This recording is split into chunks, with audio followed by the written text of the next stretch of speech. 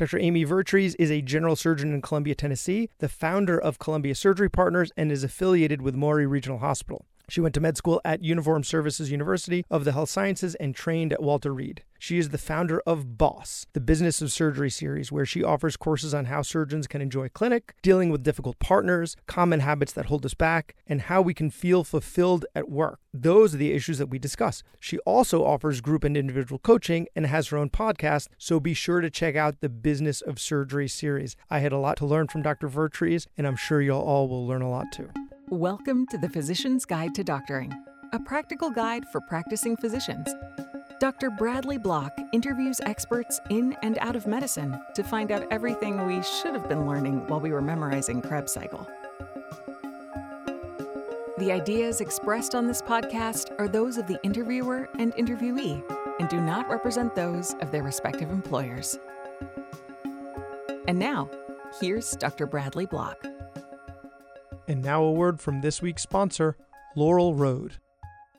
Taking out med school loans had me watching every penny. I took 2 buses to get to campus. During my residency, I walked 20 blocks. But since I opened a Laurel Road linked checking account when I refinanced my loans, I got a crazy low rate plus a cash bonus. And all that extra money helped me finally buy my own car. Where are we going? Anywhere we want. Laurel Road for Doctors. Banking, insights, and benefits uniquely designed for doctors. See laurelroad.com/doctorchecking for full terms and conditions. Laurel Road is a brand of KeyBank N.A. member FDIC. Dr. Amy Vertrees, thanks so much for coming on the podcast. Thank you so much. I'm so glad to be here. I've heard you talk about this before, and I love what you have to say about it, so I want you to share it with the audience. What are the keys to fulfillment at work, right? We often talk about like happiness. I want to be happy. But really, happiness is more of like a transient state, whereas fulfillment is more of like a prolonged state. You know, I find my job fulfilling. My job doesn't make me happy, right? So what are the keys to being fulfilled? Well, I'll first start with like happiness is like truly a trap. I mean, if we are going to our job to seek happiness, good luck with that. And I think that's an unfair pressure to put on our job. I'm much more like the more practical aspects of the idea of mastery and recognition. And this is a concept that I picked up in How Women Rise by Goldstein and Helgeson, where they talk about, actually reference something else's work, about mastery and recognition. And what mastery is us being good at our job. And, that's something we have control over. We study it, we work on it, we practice, we get better. As surgeons, we work on our techniques, we seek other people out. Mastery is something that we can do, that is within our control. Now, recognition is something that's different. Recognition is something we have to get from somebody else. And there's this idea of, when we do a good job, we want someone to notice. And this is not I'm seeking someone's approval because that's, as a goal. You can seek someone's approval as long as you're unattached to that outcome, meaning that, we all want recognition from our job. We want to be good at our job. We want other people to notice and tell us.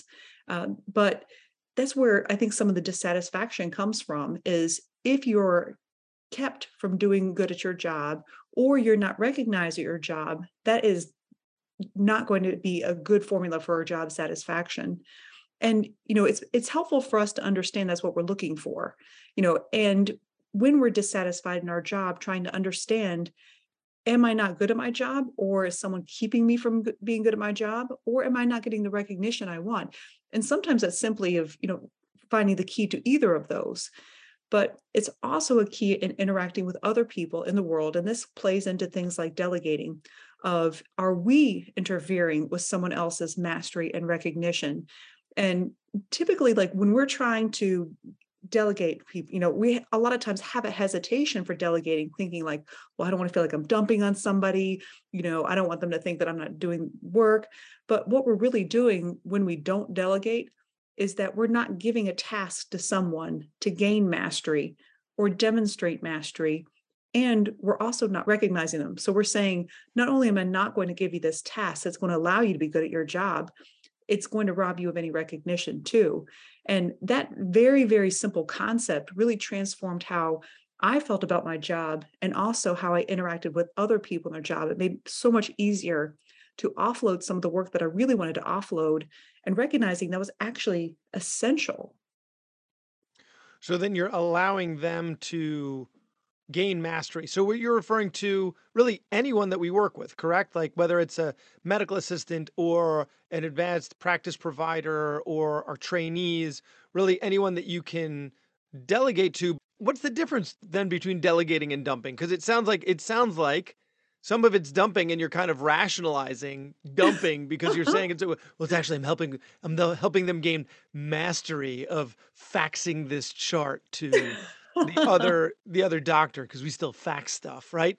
Like, how do we distinguish between the two? And also, I think in many situations, dumping is okay, right? Yeah. Like our time is really valuable. We're highly specialized. We're highly trained. So this is it's not like it's other people's jobs to do some of this stuff. So sorry, that was a lot and not really a focused question, but I feel like you know where to take it. I totally know where to take it. Yeah, I mean, it's absolutely true. And I think a lot of it is the mentality of it too. It's like, whose job is it? Me as a surgeon, should I be faxing things? And, it in some situation, I know, I don't think so at all. And I think it's recognizing that everyone should be practicing within their job description and the top of their license, and I think that recognizing that, and then we're all going to do some element of dumping, for sure. But, it's recognizing, should I be faxing this? Or should my nurse be faxing this?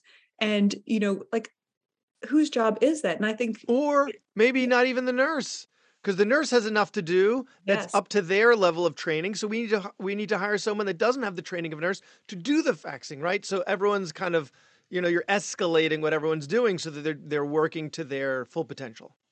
and that's a great point too, because I think that we also can let them have some autonomy too, is say, like, I have this fax that needs to get done. I'm going to give this to you. I don't care how it's done as long as someone faxes it. And, I do that a lot in my office where I will sometimes give it to the exact person who I know is going to do that, or I give it to my office manager and said, take care of it, and that's sort of recognizing their job as a managerial thing. And, that's, typically how I handle stuff is try to empower the people around me. And I did not realize that this was a huge misstep that I made in my initial office. My transition from employed to private practice was really built on my dissatisfaction with the clinic. And, I found a lot of flaws in the people that I worked with in clinic, and I did not like the relationship that I had with them. And it wasn't until afterwards when I sort of recognized this concept, how much of a role that I played in that dissatisfaction, because I came from a system that was relatively broken. I was used to doing the faxing and the workarounds and the things like that. I was used to doing all of it. And, I'm not a control freak at all, but I just like to know everything's getting done. And joking, but so really what happens is, like, when you kind of grow up in a broken system and you're doing a lot of things, it's hard to delegate stuff because, and sometimes we think it's easier, and it is easier to do that. But what I was doing was I was robbing them of that ability to feel useful. And, I was also robbing them of the ability to get better or feel like I was, feeling that they were of some use. And, so I fed into that dissatisfaction, and I've changed by just being very conscious of how I interact with someone. That was one evolution of, my job satisfaction and helping someone else's job satisfaction. And one thing that, as I've been trying to get better with delegation, which has always been challenging, is this idea of, I tell a task and I do it in all the details, and then I get frustrated that it doesn't get done, and then I'm starting to recognize that I'm delegating a task, but I'm not necessarily delegating my thought process, and recognizing that, it's more than just the steps, and it's more than just, do these steps 1, 2, 1, 2, 3 kind of thing.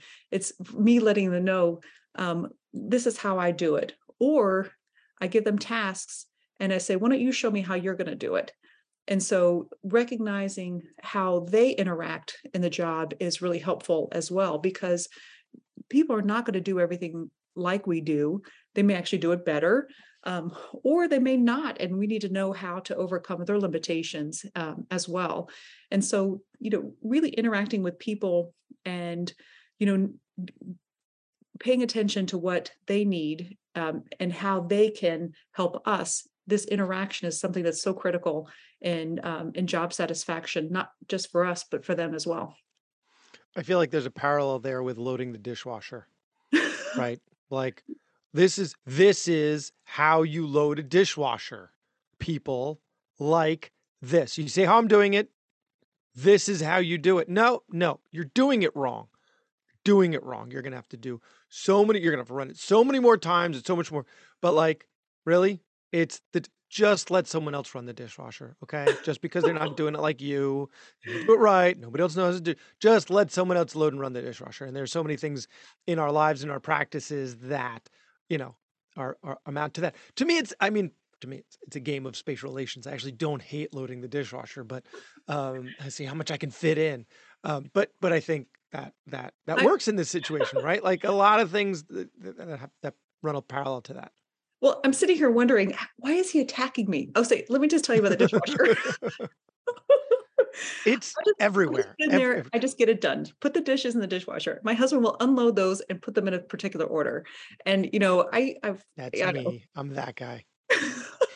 Well, at first I was like, what the heck? But then this is actually a really great example, because then he showed me his thought process. He's like, if I do it this way, and then, it'll be easy to offload and this and that. And, and I'm like, oh, okay, fine.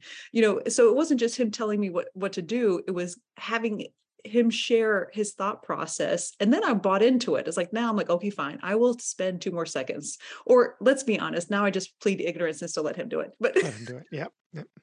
Delegating. Yeah. That reminds me of a Shel Silverstein poem. If I do the dishes and I drop one on the floor, maybe I won't have to do the dishes anymore. Oh, no. I don't know how to do it. You know how to do it right. You do it. So I love that that mastery and recognition, you really spin it on its head. Like for fulfillment, you use it for yourself, right? But then you use it for your staff as well. So mastery and recognition are important for them. So one, give them situations where they can feel like they have mastery, not like a, derogatory, like where they actually, it's a challenge for them, and then give them recognition. But for yourself, I want to pull these apart from the physician for us, right? So like mastery, how are you defining mastery? Because I could see like, you're a general surgeon, I'm an ENT, overlap here with like thyroids, right? So we both do thyroids. There are some people out there that just do thyroid, parathyroid, right? That's their whole practice. And so they're going to but they're not, they're going to conferences to make sure that they're learning the latest and greatest, but, they're still, I'm not sure how you can really push the envelope with something like that. Whereas, another type of, you're learning advanced robotic techniques and doing things that other people haven't done. Like, is that what you have to do for mastery? Or can you just do the same stuff that you've always done? And that's also considered, like, how are you defining mastery? Oh, I think, gosh, what a great question. And, as you were talking, I was like, well, how do I do that? And for mastery, for me, is just basically the statement, I'm good at my job. And this is a feeling that you get. This is a thought that you offer yourself. This feeling of satisfaction comes from the thought, I'm good at my job. And the only person who really can determine that feeling for myself is me. And if I decide that all I'm going to do is this procedure, and I'm satisfied with it, and when I go there, I get a sense of accomplishment, then that is mastery. And so we can be recognized from other people, but the mastery is a thought that I'm good at my job and a feeling of satisfaction, and it's only something that we can generate for ourselves. Got it. Okay. So and then the recognition, I have to push back on a little bit, right? Because that sounds like you need external validation for fulfillment. So is that really what we're saying? What you're saying, that we need this external validation? Because all the other, we call them new agey, but fine, new agey types of things is like you should only need internal validation. You shouldn't need external validation. It all should come from within. Or are you saying actually we're human and we do require external validation? Let's just own up to it. Totally. I think that we all are seeking approval. I think that we all would like approval, but the people I think that are the happiest are the ones that are not tied to it. Like if you go to a job and you're good at it and no one ever says anything, I think that'll be an okay-ish job. But if you go and you do it and you're happy with it and others like, hey, I like how you did that. That really makes us feel good. And, I do think that we're all at some level really wanting approval and, wanting to feel something. And, other people can only generate that feeling for us by, what we think of what they say. And because you can imagine, like, well, actually, it's a really interesting question because as surgeons, and I try to really help the folks I talk to, that our patients tell us all the time they're doing a good job. Like we just don't listen to them. We're listening to many, many different people, or listening to the negative aspects of it too. But I try to remind folks to listen to the positivity of rounds, and like even just write it down, like what our patients say on rounds, because we don't hear it. And so we go to work going like, why doesn't anyone appreciate what I'm doing? Yet we're completely ignoring all the person. I mean, and I started writing them down, and I encouraged other people to write them down too. And, even just like on one rounds, like them saying, you're a gift to me, you saved my life. All these things, and I never actually heard them before. And so, and I got a little bit off your question, but, we go No, to that's the external validation. Like you're like, the question was, do we really need the external validation? Shouldn't it all be internal? And what you're saying is, let's be realistic, and it's out there. It's out there. It's out there. Just look for it. And what you're saying sounds similar to what we hear about gratitude, in that, the brain is a threat detection machine. And so we only really, we've evolved to hear the negative and not the positive, because we're designed to just not die, right? So anytime that we get a negative Google review, or someone complains about how long they've been waiting, or, they don't like their scar, whatever it is, like that really stays with us. Whereas the 40 patients before them that are like, doctor, you're the best. You're so amazing. Thank you so much. And, oh, the reason I'm here to see you is because my 13 best friends all see you, and they told me that you're the best person to see, right? Like, and so we don't remember these things. And so what you did, you started writing them down as a way to train your brain, which is what gratitude journals are, right? Just a way to train the brain to recognize the positive when it happens. Yes. And, in answering your question. By the way, I don't gratitude journal. Sorry, I'm a complete hypocrite. I'm saying how great it is, and I don't do it. I tried and it didn't. So, but sorry, continue. Well, I think, I guess the question is like, how does it help? And it does help, but we don't have to necessarily do it all the time. But sometimes we need frequent reminders about how that helps. But to answer your question, do we need it? Imagine a clinic, like 2 clinics. Oh, I'm sorry, office hours, because we talked about this. Office hours, yes. It's not clinic, it's office hours. Maybe in that place that you used to work, that's all broken. That's the clinic. You don't want to go to the clinic. You want to be seen in my office hours. Yes. Exactly. Sorry. Imagine the office hours where you go there and you're like, you have a hernia. Okay, we'll do this on Friday. And then that's it. And they come back and like, I fixed your hernia. Okay. And versus the, like, I was in pain before, and now, I feel so much better. And it took me a while to find someone, all these other things. That's basically approval that we're getting from someone. And you can imagine office hours where you just hear like A and B and head hole, fix hole, versus, the other thing where you get a little bit of a feeling from someone because they offer something that's meaningful. You can see that one's a job and one has a little bit more satisfaction to it. Yeah. Yeah. Just have to make sure we keep our eyes open and adjust our tuner a little bit so we can hear it and recall it. Not fall into the trap of relying on it, just like you mentioned, like the threat of it. So we have someone that comes in and says, like, you did not fix my problem. And like, well, I know you had a hole, I fixed your hole. And is that general surgery in a nutshell? Yeah, pretty much. Well, closing holes, fixing holes. Yeah. You have a hole, patch the hole. That's broken. Let's take it out, Yeah. So one of the things, I'm going to give myself a little validation. One of the things I tend to be good at, I think, is there aren't many non sequiturs in my interviews. I tend to have a list and I'm able to roll one question kind of into the next one. At this, I'm not. I apologize. This is a complete non sequitur. Let's move on to the next topic. And the next topic is difficult partners. Oh yeah. Right? This is something that you talk about frequently. Yes. So I think one of the keys to fixing a problem is identifying the problem. So let's start out with, when you say difficult problem, what does difficult mean? What are the ways in which a partner can be difficult? Oh, a partner can be difficult in so many ways. And this is another thing that we have a perception of, and I think really understanding and asking the question, why do we think they're being difficult? And I mean, let me give just like the simplest thing. My partner is difficult because they ask for all this time off, and all they think about is themselves. And then I'm like, well, why does it matter that they ask for so much time off? Well, because they're just thinking of themselves. So they should be thinking of you. you know, Well, they could be a little more considerate, right? Like we're partners. You should be taking into account that I'm having to take care of your complications while you're away. yeah. Difficult partner. Yeah, it's just interesting to kind of like challenge them for a bit. It's like, I'm so sick of them only thinking of themselves. Why don't they think of me? So then what do you do? What do you do in that particular situation where it seems like the person is really not is only looking out for themselves? Do you then change your thinking? Because it sounds like that in that situation, that person is probably trying to be considerate of that other partner's time, trying to be considerate of their family life and other responsibilities. And so do you then try to be more selfish and just look out for yourself? Like, how do you react to that type of difficulty? Well, it's recognized the fact that a lot of times we're having this conversation in our head. Mm. Like the partners over there, they just submitted this piece of paper that asked for some time off.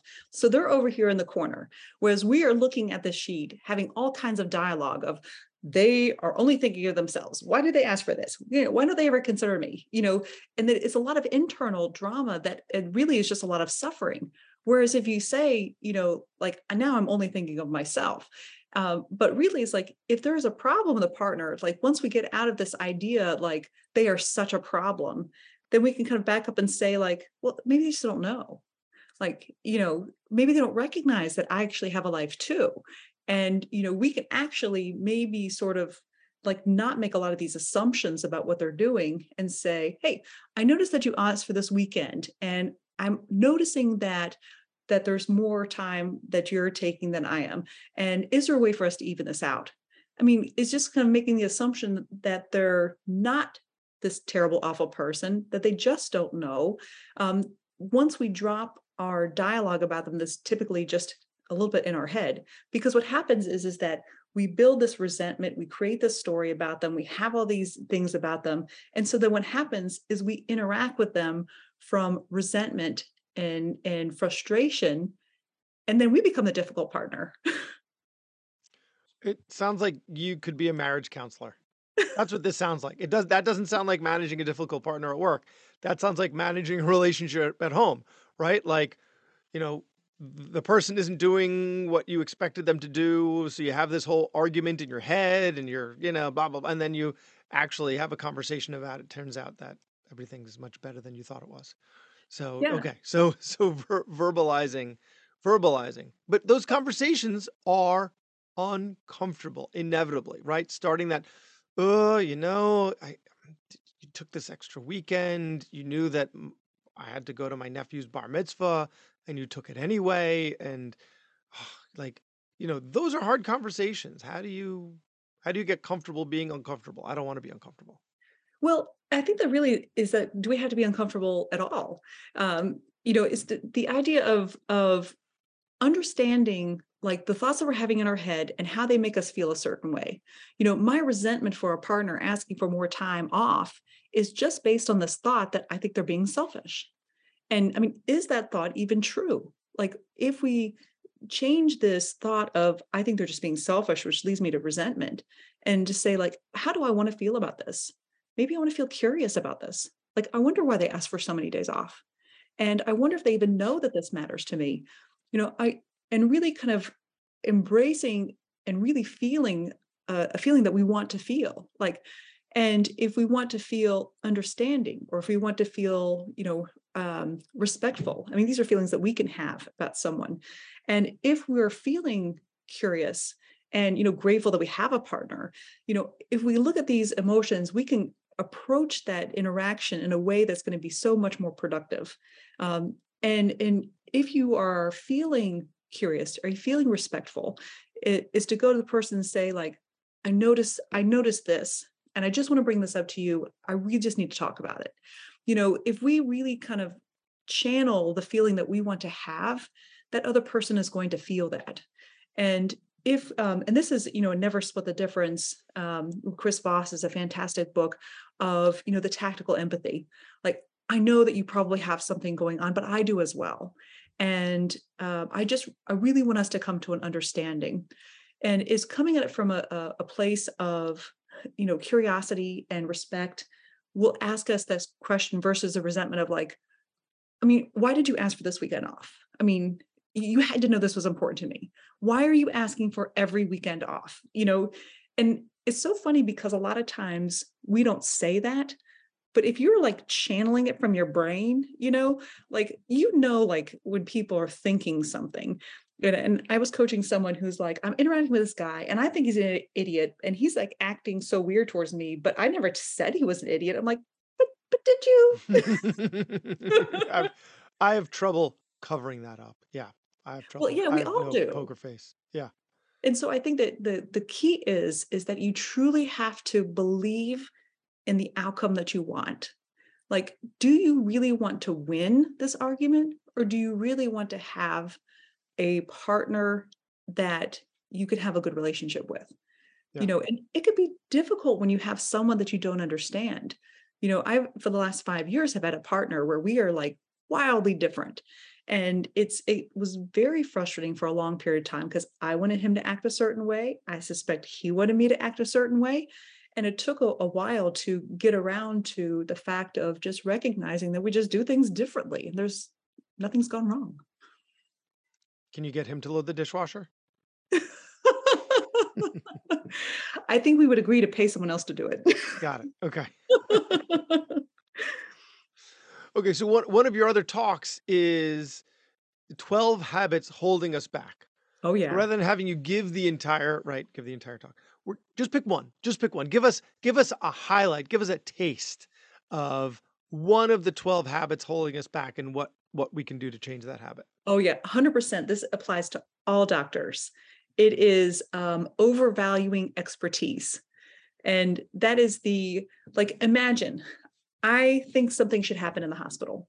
And I charge into the CMO's office and I was like, I am the surgeon. This should change. We think that matters, right? We think that we should have some say in something that happens in the operating room, right? We're doctors, right? Yeah. Nope. That is the power. We have the expertise, but that is only one of the 4 powers in an organization. Okay. The power of expertise. So not only is that only 1 out of 4, but it's not even necessarily the most important. It's the power of expertise. It is the power of position. I'm not in a position to make that. It is the power of connection, the people that you know, and building allies. And it is the power of charisma. It's our ability to influence other people, the power of influence. And so us charging in there and saying, I am the surgeon, you do what I say, is not going to get us anywhere. You have to channel all 4 of those. And if we don't have the position, we need to be friends with the person who does. And so overvaluing expertise is something that I think that we, especially in medicine, feel like we should be making the decisions. And I think we all know that we are not making the decisions these days. I've earned it. I paid my dues. You should see what I do all day. Yeah. You should see the risks that, the stress that I'm under, and I should be able to make these decisions. We did a podcast a while ago with another physician coach who had talked about how to get allies. And, I thought it was really interesting because when I was a resident, right, you've got your list of things to do, you triage it, list of to most to least important, and then you get to work. And if someone's going to talk to you in the hallway, they're going to be wasting your time because you got stuff to do. However, those are potential allies. So the chit chat in the hallway, that chit chat in the doctor's lounge is another rung of those 4. So now you've got the expertise and now you've got allies too. Why? You chit chat. You ask them about their kids, ask them about their family, ask them about their vacation, how there's a weekend, whatever. Those look like new shoes, right? So, but that was, it's an easy way to add something else to get more of what you want done in the hospital. Yes, but that leads to another one of those habits, though, which is failure to leverage relationships. A lot of us, especially women, are very good at building relationships. We are not very good at leveraging them. We don't want to ask people for favors. We don't want to say, like, hey, I know we talked about our kids and all too. Hey, why don't you help me out with this? We don't want to ask for things because we feel bad about it, but not recognizing that leveraging a relationship is not bad. It is not recognizing the fact that we can offer something to them potentially as well. And so building relationships is one thing, but you have to be willing to leverage it as well. Hey, do you think you can help me out with this? Gives them an opportunity for mastery and recognition. Totally. So we're the callback to the beginning of the episode. Exactly. Excellent. So before we started the recording, we were talking about our kids and negotiating, right? So it seems, and the conversation that we just had with the imaginary person in the hallway could even be a bit of a negotiation. Hey, can you help me out? You scratch my back, I'll scratch yours, something like that. So it seems like everything is a negotiation. Is everything really a negotiation? Yeah, I mean, what is negotiation really? It's just a conflict. And, we have negotiations internally in our head. And we have, like, for example, like some in the hallway, that's a negotiation with yourself. Do I run and hide because I don't want to deal with it? Or, this internal part of us that wants something from that person or feels like we want an outcome that person could help us with, that is a negotiation that we have with ourselves, of like, is this safe or should I run? Is it worth it to interact? Or, like those are some of the negotiations, because negotiation is just a conflict. And that could be internally, it could be with the other people. And, it's sometimes it's a perception of whether there's a conflict or not. But typically, like, we're all trying to navigate getting something that we want. And, not everything is guaranteed to get what you want. And there's where the conflict comes in. It's like, is it worth it to do whatever? Or should I not do something? Hmm. Yeah, I never really thought of it that way. I never, um, it's interesting to be able to view things through that lens that maybe you didn't view as negotiation or even as conflict, right? Some things really are conflict, but they're not quite as adversarial, so you don't necessarily view them that way. Yeah. So there's one more thing that I want to talk to you about, and as surgeons, I mean, I call myself more like surgeon light. I'm not really. I never like we had to Oh, delay this interview because you had a surgery that you had to add on, so we had to do this a different date. Like that never. I'm an ENT. That doesn't, at least in my practice, that doesn't happen to me. But I still do have complications, right? mhm. There's a saying about tonsils. If you're not getting tonsil bleeds, you're not doing enough tonsillectomies. So a tonsil bleed isn't necessarily a dig at your skill or mastery, lack thereof. But if you get a couple tonsil bleeds in a row, then it starts to erode at your confidence, right? So how do we mentally grapple with complications? Oh, I love this. It starts from the informed consent. And this was like a mind-blowing concept to me when I thought about this. So we give this informed consent. We're required to give this informed consent. We think it's the right thing to do to tell the patients all the things that are going to happen. And we ask the patient, do you consent for this procedure? Do we consent ourselves to accept that risk? We tell ourselves it's not going to happen. We tell ourselves, I mean, if someone asks us, well, you can have a complication, sure, but in our mind, we don't think it's going to happen. And I think, taking that moment to recognize the fact that something might happen is the first step, is that we're arguing with reality if we don't. So preemptively planning how we're going to deal with the complication is probably the most helpful. How am I going to deal if this patient has bleeding? Am I going to be okay with that? I injure a surrounding structure. Am I going to be okay with that? This patient could die from allergic reaction or malignant hyperthermia. Am I okay with that? We have to really recognize that we're resisting reality if we think that this is not going to happen, whether it's 1 or 100, but certainly every case we do buy is more lottery tickets for that winner. There are a lot of callbacks in this episode to previous episodes. And one that, that reminds me of an interview with Stacia Dearman, who talks about, she's a pediatric emergency medicine physician who had, the worst complication that someone could have. And she talks about practicing medicine after that, like coming back and seeing patients again after having the complication of all complications. And, and that's what I'm hearing from you. And one thing that she said was, um, you know, we do hard things. We do hard things. And that's what you're saying. You're saying we could get complications. If I'm not okay with that, then I shouldn't be doing this. So I need to be okay with that. And that's what she said. She said, every day we do hard things. We put ourselves in harm's way. Our patients are the one really in harm's way, but it can affect us and it can infect us really, really deeply. And we have to be okay with that. Otherwise, we can't continue practicing, and we have to accept it, and we have to recognize it. And I think that allows us that recognition that we do things that other people can't do, that other people wouldn't be willing to do. They wouldn't be able to get up the next morning and continue doing it, but we're doing it. So having complications is one of those things. It will happen, and you got to be okay with it.